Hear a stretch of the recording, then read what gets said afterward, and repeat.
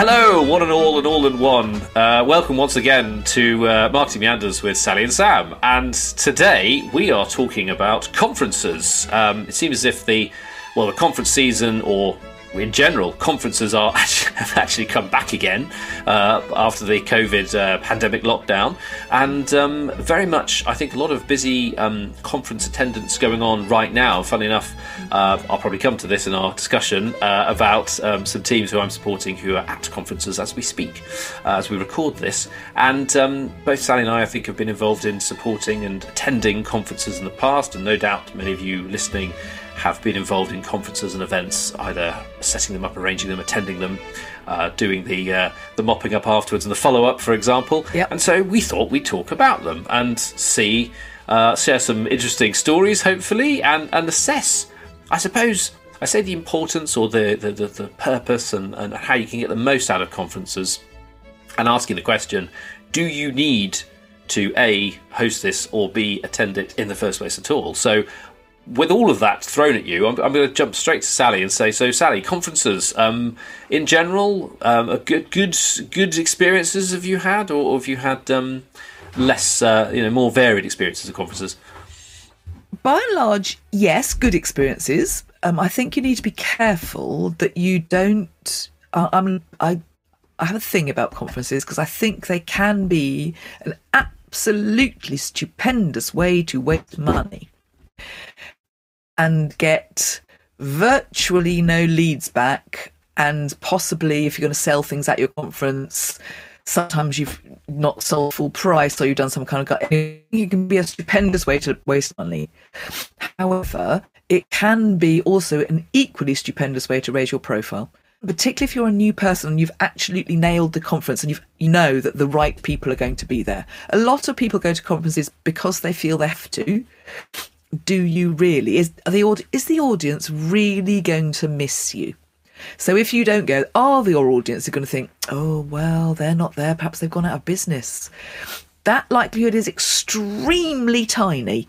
It's very unlikely people are going to think, if you're not there, better not use them anymore because they're not here. So you need to make sure it is valuable for you to go there. Sometimes it's important to go there to make sure that you can actually ask your audience some questions. So this isn't just you being there and displaying to your audience. You might want to go there not to display to your audience, but to ask your audience some questions, actually get inside your audience's heads, because you've spoken for them to some time. But you have to make sure that you have got a goal for this conference. And that goal isn't just we get there without crashing the car or losing all the stuff. All that's a valuable goal. But a lot of people go to conferences because, it's that time of year. That conference happens in September, we have to go. Maybe you don't. And maybe it would draw more attention to you if you're not there. People might think, why aren't they there? They're really good. Where are they now? What are they doing? And it just might draw attention to you if you're not there. And do you need to take a huge stand? Might you just want to have 3 speakers? Might that be more powerful? So it's a fantastic way to waste money, conferences, if you're not careful. Yeah, exactly. And I think it's interesting. I imagine there's quite a lot of people out there right now who perhaps maybe the pandemic and the lack of physical conference events has made them stop and reassess and ask these questions about, that conference we always attend in the autumn in September when everyone's back, and that one we always do in the April. Do we need to go there? And B, what are we trying to achieve? Because I think it's a really interesting question to, as you say, again, starting with this question of why and having a purpose before you commit to spend and commit, opportunity cost, etc., to an event. But then also the wash up afterwards, saying, well, did we achieve that purpose we had? Did we sort of say, right, our target is to get 10 new good conversations with people from this sector, because we know they're at the event and that's what we want to do, and therefore we're going to follow them up, put them on CRM and so on and so forth. Or did you have unintended outcomes which were positive, perhaps, or unintended positive and negative outcomes of we were there, but do you know what, we could have got away with just having an attendance ticketed rather than paying for that sponsored stand and the presentation and the one-to-one meetings which we tried to get in. Because as you say, I think there is a real possibility that you can end up just going through the motions almost and saying, yeah, it's that sort of presenteeism, isn't it? Conference presenteeism, to say we need to be there because we're one of the major players, and if we're not there, then that's a disaster. What? Yeah, is it just we've got to have a stand bigger than the other guys? I mean, I think there's also this sort of conference subculture, isn't there, for people who like to go around and just go around and surf the stands and say, well, I quite like the way they've done that, or I like the way they've got those goodies with that and that screen and so on and so forth. But I suppose there's always going to be those peripheral elements. But I mean, at the heart of it, I suppose, what we're saying is just make sure that you do have a very clearly defined purpose and some goals around going to the conference.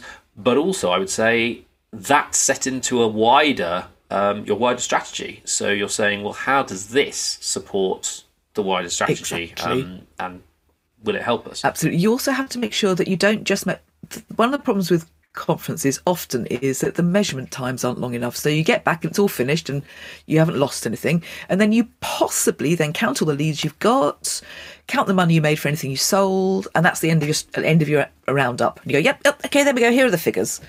But no, actually, particularly if you've gone to raise your profile, you might actually want to do some pretty long-term measurements here. So actually, you then need to start having some kind of almost like your tendering processes to everyone that was there. If you've been lucky enough to get the email addresses of all the attendees, you need to do some long-term, maybe questionnaring, or some longer term. Maybe you can turn some of those people into leads if you try hard enough. But it's not just, we've come back from the conference and we didn't break the stand. It's not long enough. You need it to last a bit, maybe 6 months, particularly if you're doing profile raising, whether people noticed you there.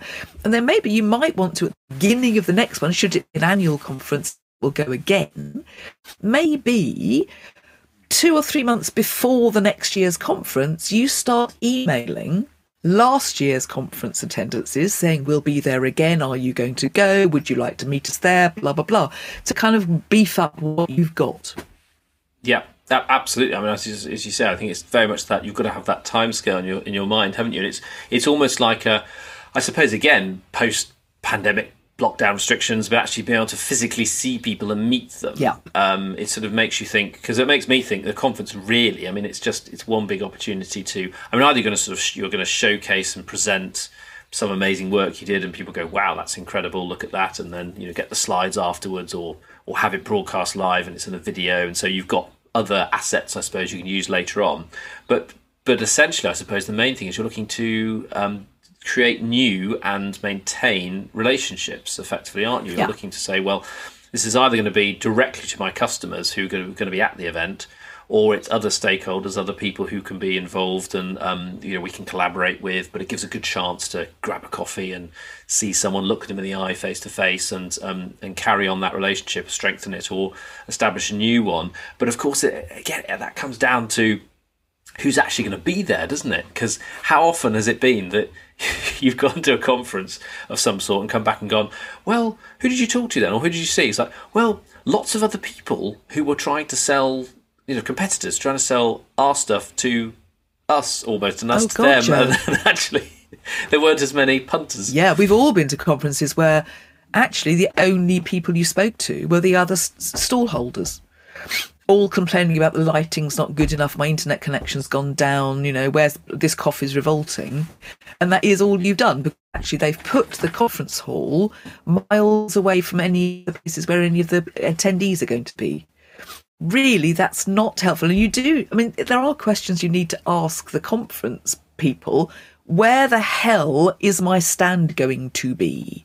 Because we have all been to conferences where your stand is, you don't want it to be right next to the toilet, but you want to make sure that it's not at the other end of the building from the toilets. Because otherwise, but in between talks and, seminars, etc., most people will be going to the toilet and not have time to visit you. And you also don't want to be that far away from the lunch, the way everyone's going to have lunch. So you do need to know where they've put you. Yeah, absolutely. As you say, making the most of that time so that you've you know you've got the kind of the right collection of people there in the room who you want to talk to, and then you've got a good opportunity of them actually seeing you and getting to you. And I suppose because there's that mind-boggling array, isn't there, of conference sponsorship opportunities. It seems to have ballooned now. I mean, one of my very first jobs actually in marketing stroke business development and everything was working for a consultancy where they had lots of people involved, about 4 or 5 different sectors, professional services sectors, and they basically I had to run the conference sheet, the conference tracker, because before that it was just randomly people had their own budgets and went, okay, well, this is interesting, I'll go to this event, I'll go to that event. And some people go to lots of conferences, some people went to none, and we actually put it together and actually codified it, sorted it by sector, sorted it by what our position was, why we wanted to go to it, and who was going to be there.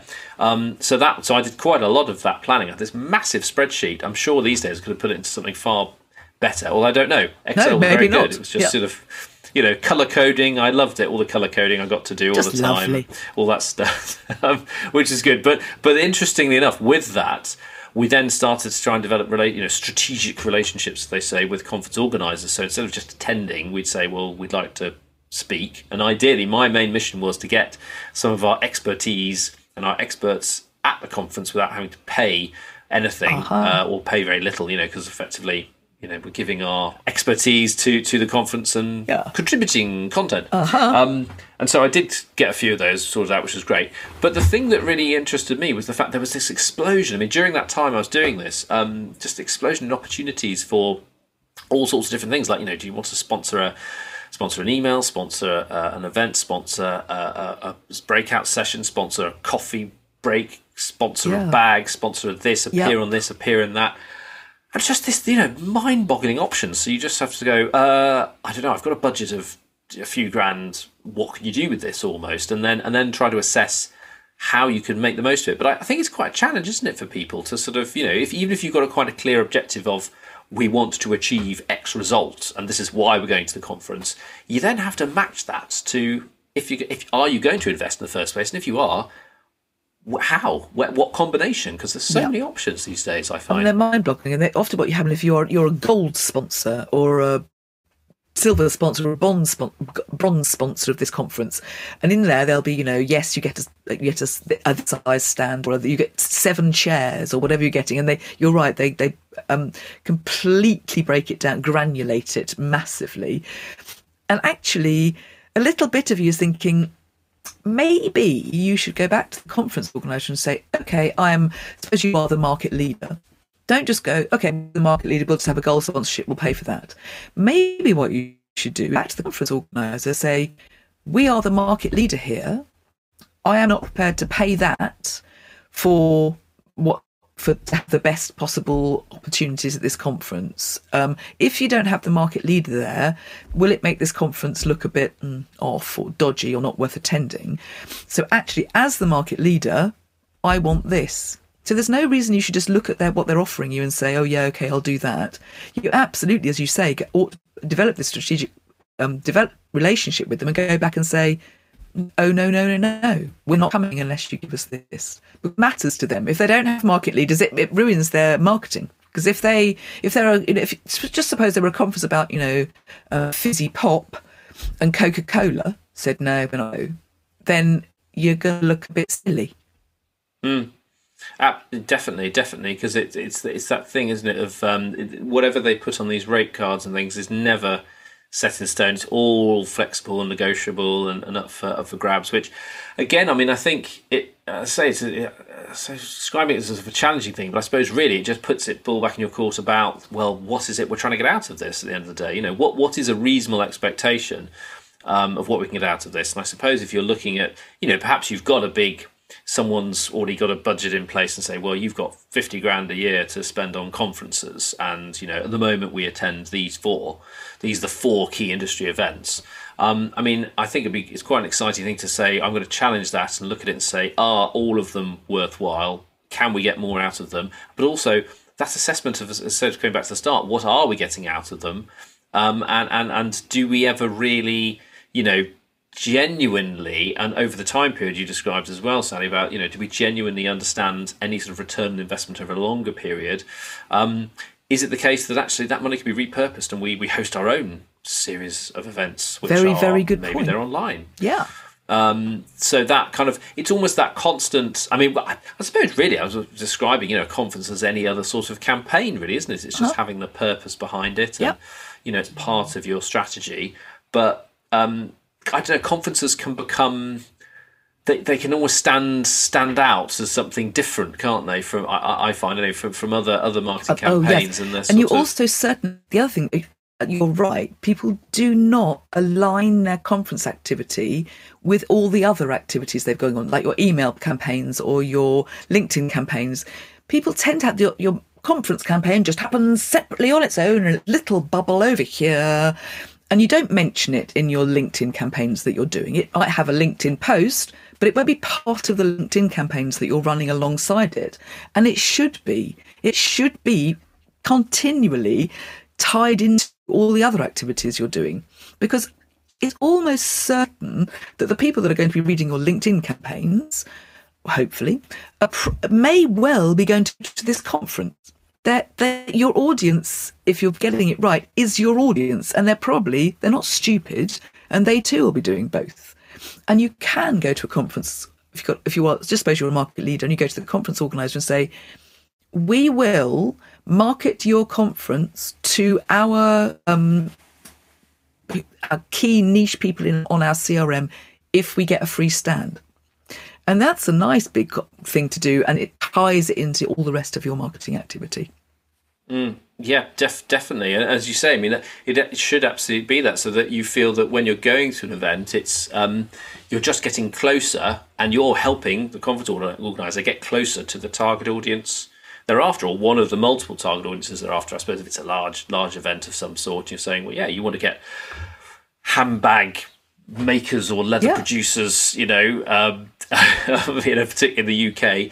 Yep. We need to be there because that's the industry event, and that's where we want to go. And I mean, there are some people who do this well. I mean, the ones who, they have a defined idea of, there are a certain number of conversations we want to have with people at this event. It's perhaps an industry leading event, or it's the one where it's slightly harder to get people, but there are the right sort of people there who are helping us to, maybe it's even just referring. Maybe it's like with our handbags, it's getting there amongst the people who write about luxury goods and living, things like that. And so very much there, you're looking to present the picture of what the lifestyle you're offering, your proposition, aren't you? Which you want them to understand, and then follow up with them to then write about it, share it on their channels, start to get, maybe they're interested in advertising opportunities, whatever it might be. You're looking to do that, but you have to have that that campaign approach, and that idea of how you're looking to, because you're not looking to sort of go, well, this is the first time at this event that we're ever going to talk to people like this.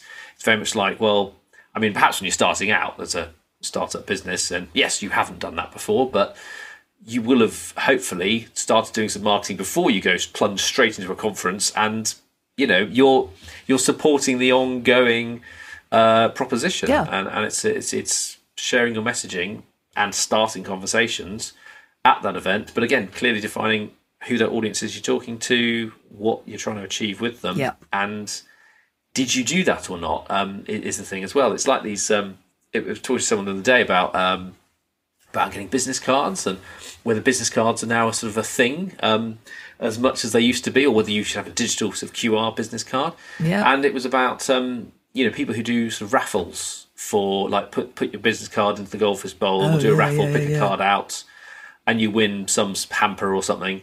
And then we're sort of talking about this, and we went, but the only thing is does that actually, so we might get 50, 100, 200 cards, but are any of those people relevant to us, or have we just done a raffle? Yes, exactly. Yeah. Good point. That's a very good point.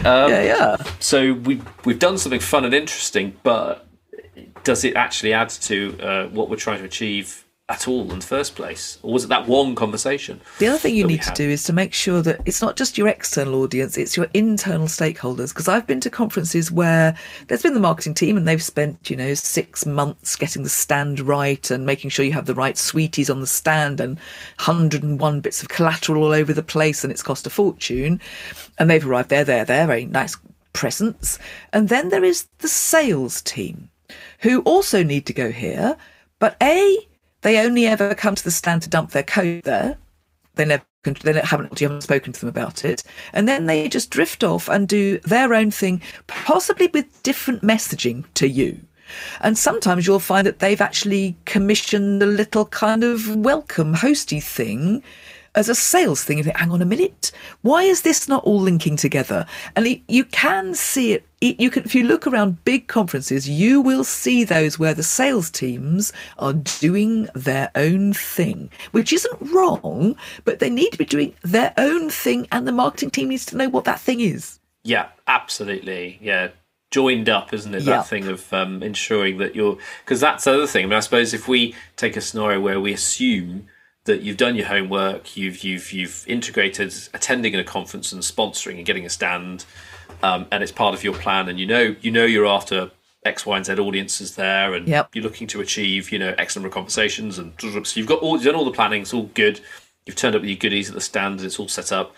And then, as you say, it's like, well, the assignment of roles, isn't it? It's like, well, are we taking 5 people? And if we are, A, what are they doing? And B, as you say, is it joined up the thinking about, well, what are we trying to achieve with people? Is it, someone might think, if they don't have that plan of, well, actually, what we really want people to do is take a free, I don't want to say a free sample, like sign up to a free trial. Yeah. Say, that's what we really want to get. We want to maximise getting people to sign up to a free trial of this product, but someone else is going out there saying, I'm just trying to sell off the bat. That's what I'm doing. I'm closing, I'm looking to get as many sales opportunities as possible. I'm not even aware of this free trial thing. You go, no, this is the funnel, this is how we're trying to, this is our key thing, this is why we've got it here, and this is, we need people to come over to this console and input their details. And you say, oh well, no, I didn't do it. I got business cards, but I didn't get that. And you have to go, okay, well, recalibrate, get back in touch with them, get them to sign up, blah, blah, blah. But yeah, joined up. That's the joined up thinking, isn't it, that you need around it. And it is, I mean, to be honest, it means that it's not just something you do 2 days before the conference starts. And that's often the other thing. So you've set up all the conference and then you think, okay, it's next Monday, better talk to sales. And that's not joined up thinking. And you'll absolutely guarantee one of the biggest complaints you get everywhere, at every single conference, it will be the marketing personnel are the people standing behind the stand. They're the ones that do all the setting up. They're also the ones that do all the packing down, and they're always the ones having to stand on the stand. And maybe it should you ought to have a rota. It's really boring because actually maybe sometimes sales could join in that, because then it stops being a blame issue, because you often get there and sales go, well, why didn't you get a yellow handbag brochure? Why didn't you bring that? You go, because we didn't speak to each other about what we wanted before we left. And you get this horrible bitchy, blamey stuff happening. I'm not buying you a coffee because actually you didn't bring the yellow handbag brochure. It just gets petty. Although that sounds silly, it's talking to an underlying problem you have, that your sales and marketing isn't aligned. So did sales tell you they wanted that brochure there? Did you talk about what was going to be there before? And it's important that you kind of make sure that weeks and months before, you've both got together and made sure the right things are happening. Yeah, that definitely. It's really important to do that, isn't it? And then hopefully you have that ongoing understanding, but it's just reaffirmed each time, and everyone's is up to speed about what you're supposed to do. So that's the worst thing if you go to a stand and you see like people sort of not looking at each other and being miffed off. It is. There are those things. I mean, I was going to move on to like sort of merch and merchandising and stuff like this, but also your team there on the day, because you say you want to approach a stand that's welcoming and open, and people are aligned. They know what they're talking about. You don't feel that they're trying to leap on you and push you towards anything, but they are gently because there's definitely a skill to that, I think, isn't there? Actually having people who have the ability to engage and show that they're interested in their topic and that they're interested in finding out more about you. And that but also that your design and everything else you've done around the stand, for example, if you do have a stand, is it's clear who you are, what you're doing, why you're there.